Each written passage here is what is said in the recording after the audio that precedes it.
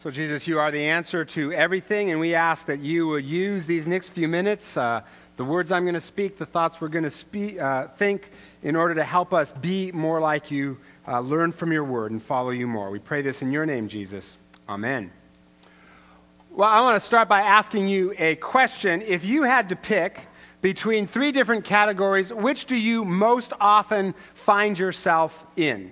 Bored, burned out, or a little bit of both?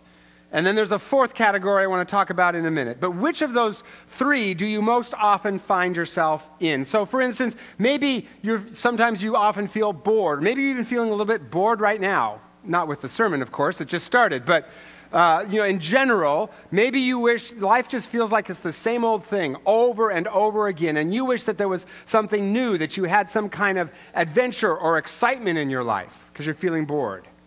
Or maybe it's the opposite. Maybe you feel burned out. You're too busy. You're overwhelmed. There's too much going on, and you just wish for some downtime. And then there's probably some of you in this room that you're kind of both bored and burned out, bored and too busy, and you're just a mess, and you don't even know what to do. Well, the passage we read today, I think, gives us a fourth category that we can always live into.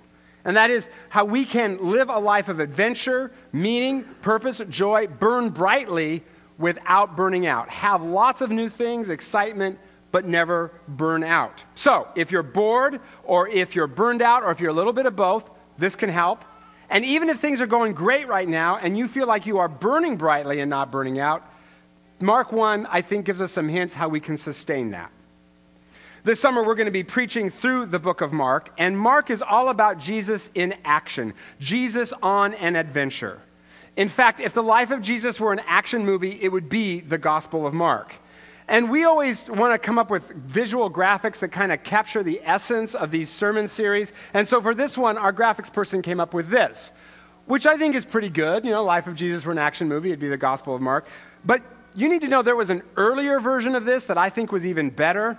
You see, our graphics guy goes to the same gym I do, and one day he took a picture of me working out that I think captures the essence of adventure really well. You just need to know that is not photoshopped. Okay, that is the real me underneath these clothes. That's me. Action hero. That is what's going on in the Gospel of Mark. Jesus is the action hero. It is all about Jesus on an adventure. And you see that from the very beginning. Whereas the other three Gospels start with theological and historical prologues, Mark just jumps right into the story. Whereas the other Gospels focus a lot on what Jesus says, Mark on what he does. Mark moves quickly from one story to the next. The word immediately, or its synonyms, show up 42 times in the book of Mark, 7 times in the first chapter alone. Mark writes his Gospel like I talk, way too fast. At least that's what I've been told, repeatedly. In the first chapter alone, Jesus gets baptized, calls his disciples, preaches in the synagogue, heals Peter's mother-in-law, drives out a demon, and heals a leper. And a lot of that happened in just one day. Jesus and his disciples have a life of adventure, excitement, purpose, joy. They burn brightly, but they do not burn out. So, let's walk through this first chapter to see how we can do the same. A couple of things. They all start with the word be. In order to burn brightly without burning out, first be about the Father's business. Nobody else's. Not yours, not somebody else's, the Father's. See, I think part of the reason we get bored sometimes is because we're not part of God's rescue mission in some bigger way. Maybe we're living life for career or comfort or the next vacation or pleasure or whatever it is, but not doing something that's big and has meaning and purpose. But also, I think if we're burned out, it's because probably we're doing too many things. We're not doing the Father's business. We're doing everyone else's, our own, our bosses, what everyone else thinks we should be doing, right? Instead of just the things that God calls us to. Yes, God will call us to serve. God will call us to volunteer. God will call us to do things, but not everything. Jesus said, I only do what I see my Father doing. That is, he knew who to heal and who not to heal. Always amazed me about Jesus. He knows who to heal, who not to heal. He knows when to serve, he knows when to rest. Because he was about the Father's business and not anyone else's. The text we read today says, Jesus went into Galilee proclaiming the kingdom of God has come near. Repent and believe the good news. In other words, God is on the move. God has come himself in the person of Jesus to launch his rescue mission to the world. And so Jesus says, repent and believe. And we need to examine those two words a little closer, repent and believe, because they matter.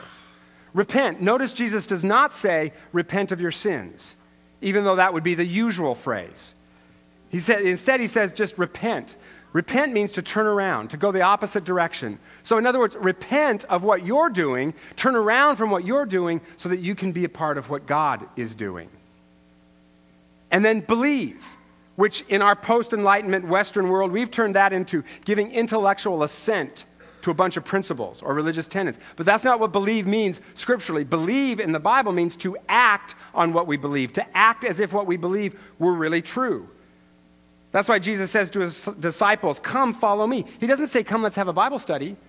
That's important too, but the emphasis is not on intellectual assent to a bunch of principles. It's on doing what we say we believe. When I did college ministry, I used to take students rock climbing every year, and at the beginning, the guides would always try to reassure us by showing us how strong the ropes were, how many backup systems they had, right? But there always came this moment when it was time to rappel, which is when you jump off a cliff backwards and sort of bounce your way down to the bottom of the cliff. So when you're ready to jump off the cliff, you clip yourself in and you say, en belay. Belay is a French word meaning, I've lost my mind. And the first time I did it was kind of scary, right? I mean, I remember praying something like, Lord, please don't let me scream like a 7-year-old kid in front of the students. That'd be embarrassing, right? And then I jumped and found that the ropes held, and it was fun. It was a blast. Now, here's the thing. I could give intellectual assent all day long to what the guide said about the ropes being secure. But I didn't believe it in a biblical sense. I didn't believe it until I jumped. And if we want to have adventure without burnout, we have to believe in the sense of act on what we say we believe, act as if it were true, as if God were really on the move because he is, and join him in what he's doing. Not our project, not someone else's project, his project, and we'll have adventure without burnout. But again, it's got to be what the Father is doing, not what everyone else thinks that we should be doing or what we think that we should be doing. Okay, just because someone asks you to do something does not mean you have to do it. So write this down, okay? This is going to change your life, you Bellevutians, you Redmontonians, you Issaquatters, all you overdoers. Write this down. The need is not always the call. The need is not always the call. Jesus did not respond to every need. He only did what the Father was doing. Okay, now I'll talk about how we figure out what God is actually calling us to in a minute, but the point is, if we are about God's business, not ours, we'll have adventure without being burned out. And that doesn't necessarily mean quitting your job and moving to Liechtenstein to convert Liechtensteinians, as much as I'm sure they need it. Okay, but the need is not always the call. It might be simply doing what the Father is doing in your school, in your office, in your neighborhood. Because in all of those places, there is a battle raging between Satan and Jesus for every heart, mind, and soul in that place. And if you get up every morning and say, Jesus, show me what you're doing, where I'm at, show me how I can be part of your rescue mission in my school, in my office, I guarantee you every day becomes an adventure because you never know how God's going to use you. There's a man I'll call Ken who prayed that every day and then asked God, just show me how you want me to be part of what you're doing. And through a bunch of hints that one of his colleagues was dropping, Ken noticed that this guy seemed to be having some problems in his marriage just from some of the comments he made. So Ken started asking him a bunch of questions on breaks and would ask him to go to lunch and just ask questions. And over time, this guy started asking Ken about his marriage and how come he had a good marriage and how did he keep it good. And Ken was able to kind of talk to this guy, become kind of a mentor. This guy started applying a lot of the stuff that Ken talked to him, ended up saving his marriage, transformed not just his marriage, but his whole attitude on life, all kinds of things. Ken became kind of a stand-in dad for this guy. Just because he was praying the prayer, Lord, show me what you're doing, where I'm at. What are you doing? And now suddenly Ken loves going to work because he never knows how God's going to use him. Be about the Father's business. Second, be interruptible. In this story, Jesus walks up to Simon, who he later renames Peter, and then his brother Andrew, and he says, come follow me, and I will send you out to fish for people. Then notice what comes next. At once, they left their nets and followed him. At once. No 2 weeks' notice to the fishing company, right? At once. if we want to have adventure without burnout, we have to be interruptible. If Ken hadn't responded to the nudges he got to pay attention to his colleague's pain, he never would have been part of saving a marriage. Be about the Father's business. Be interruptible. Third, be who God designed you to be. You know, I've always thought it's kind of interesting that Jesus says to fishermen, follow me and I'll make you fish for people. Right? He doesn't say, follow me and I'll make you orthopedic surgeons. Right? Not even ichthyologists, right? Because that's not who they were designed to be. That's not who they were created to be. And again, a lot of times I think if we're bored, it's because we're not living out of our original design. We're trying to fit into what culture or someone else says we're supposed to do and supposed to be. You know, and burnout happens the same way. We're not living out of who God designed us to be. But when we follow Jesus, not ourselves, not someone else's agenda, he takes our skills, our histories, our passions, and he uses them in his rescue mission. And in the process, we get an adventure. His disciples go from making a living to making a difference, all without burnout. Now, we may get tired, okay, but tired is different than burnout. Tired can feel real good. Burnout is just feeling overwhelmed and hopeless, okay? So, how do we figure out our original design? If we're supposed to be who God designed us to be, how do we figure that out? I could do a whole sermon on that. 2 quick points. First, and most obvious, pray. Only our designer can tell us what he designed us for. So we've got to ask him, what did you design me for? Second, ask yourself this question. What makes you mad, sad, and glad? At the intersection of those three, you may find your call. Our passions can lead us to our purpose. A few weeks ago, someone told me that they took their kids to a monster truck show in Tacoma, and I thought that sounded kind of cool. So I went home and I asked my kids if they'd like to go, because they always think the commercials that they see on TV for those things are really funny. You know, the announcer comes on with the big echoey voice, Sunday, Sunday, Sunday in the Tacoma Dome, right? And they always think that's kind of funny. So I said, you know, would you like to go to this monster truck show? My daughters made a face and they said, why would we do that? My son said, does anything blow up? I said, probably. So he said, let's go. That sounds great.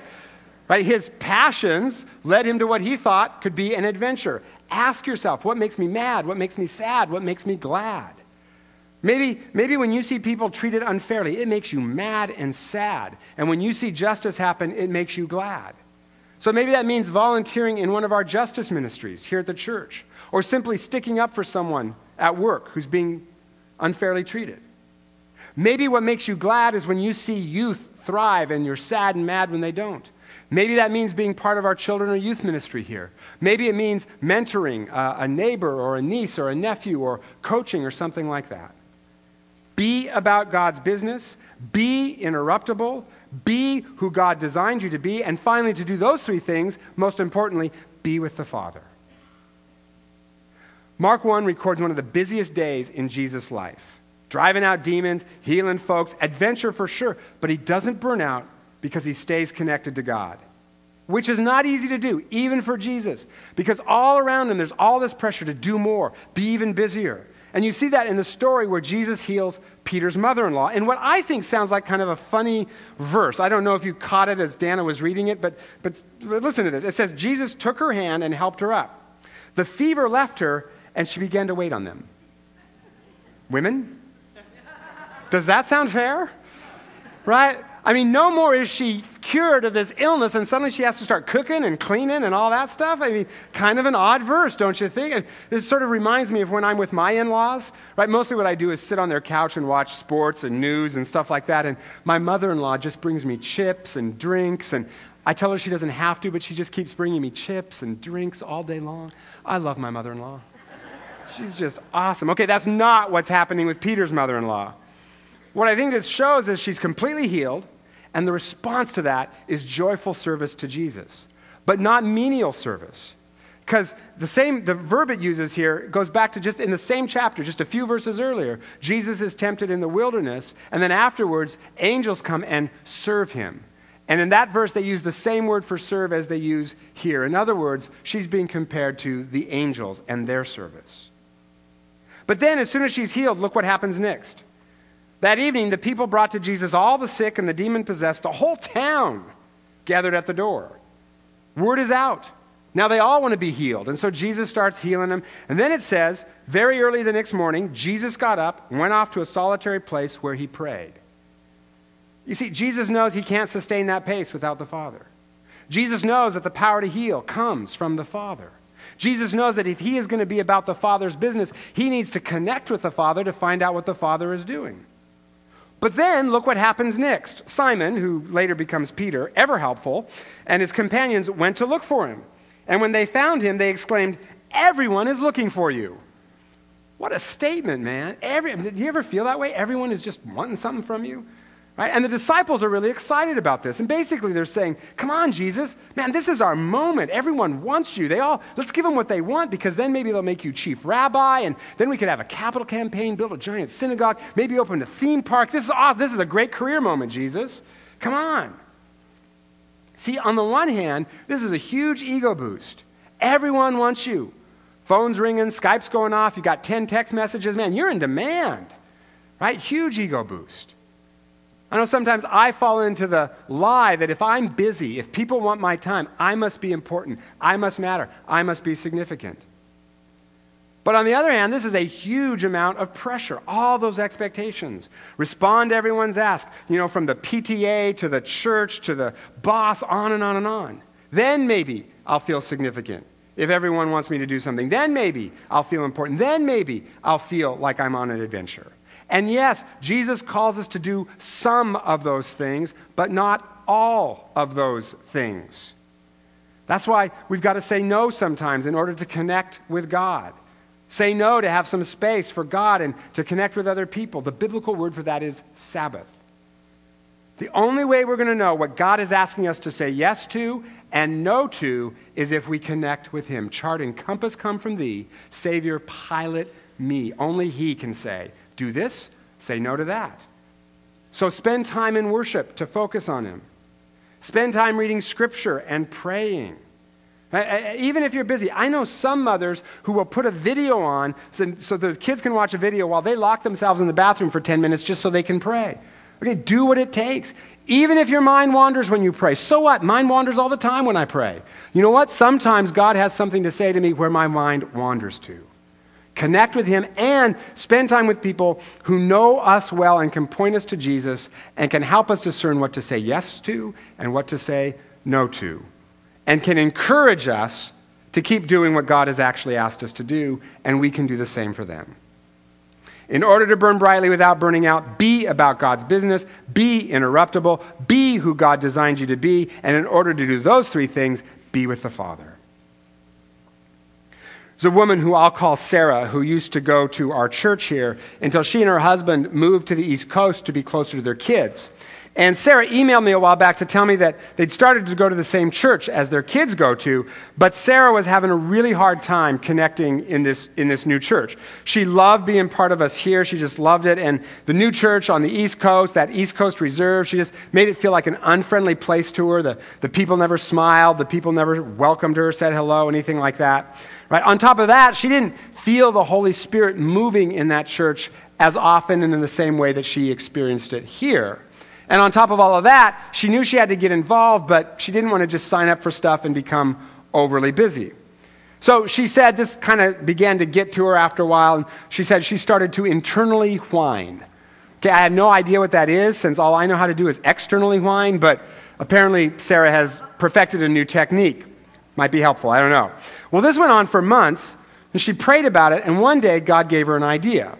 That instead of waiting for folks to welcome her at this church, even though she was the one that was new, she decided, in her words, to be exceedingly, abundantly, joyfully me, which is a great description of Sarah if you know her.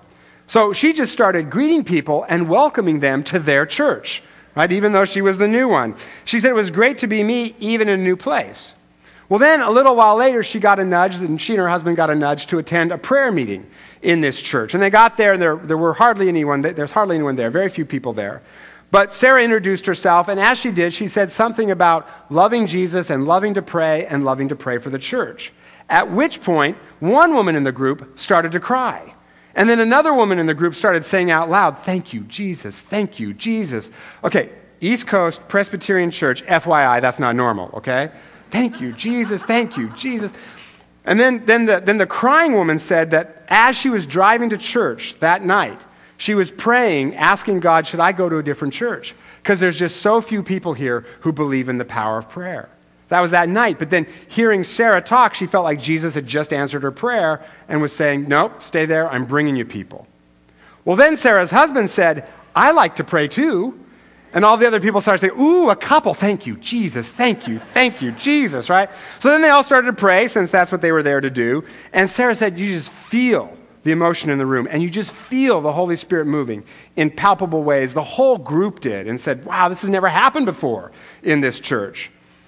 She ended her email saying, I believe that having surrendered my concerns about being far from home, not fitting in, fears of being overly committed, Jesus is now showing us a place where we can serve him right here. We left that night with a sense of call and purpose, which was very different from when we walked into that room.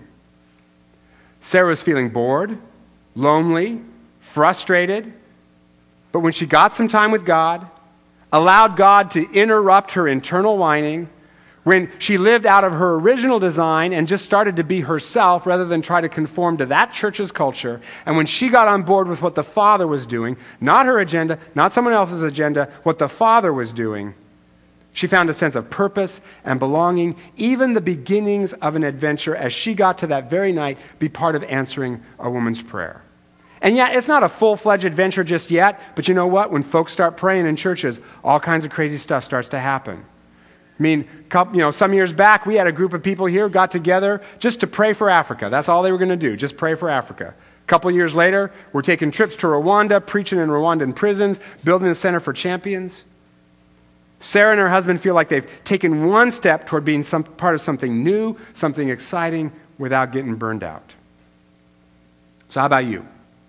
This week, how can you be about the Father's business, be interruptible, be who God designed you to be, and most importantly, be with the Father, so that you are neither bored nor burned out, and certainly not both, but instead you're engaged in a life full of meaning, purpose, new things, adventure, joy, so that you can burn brightly without burning out.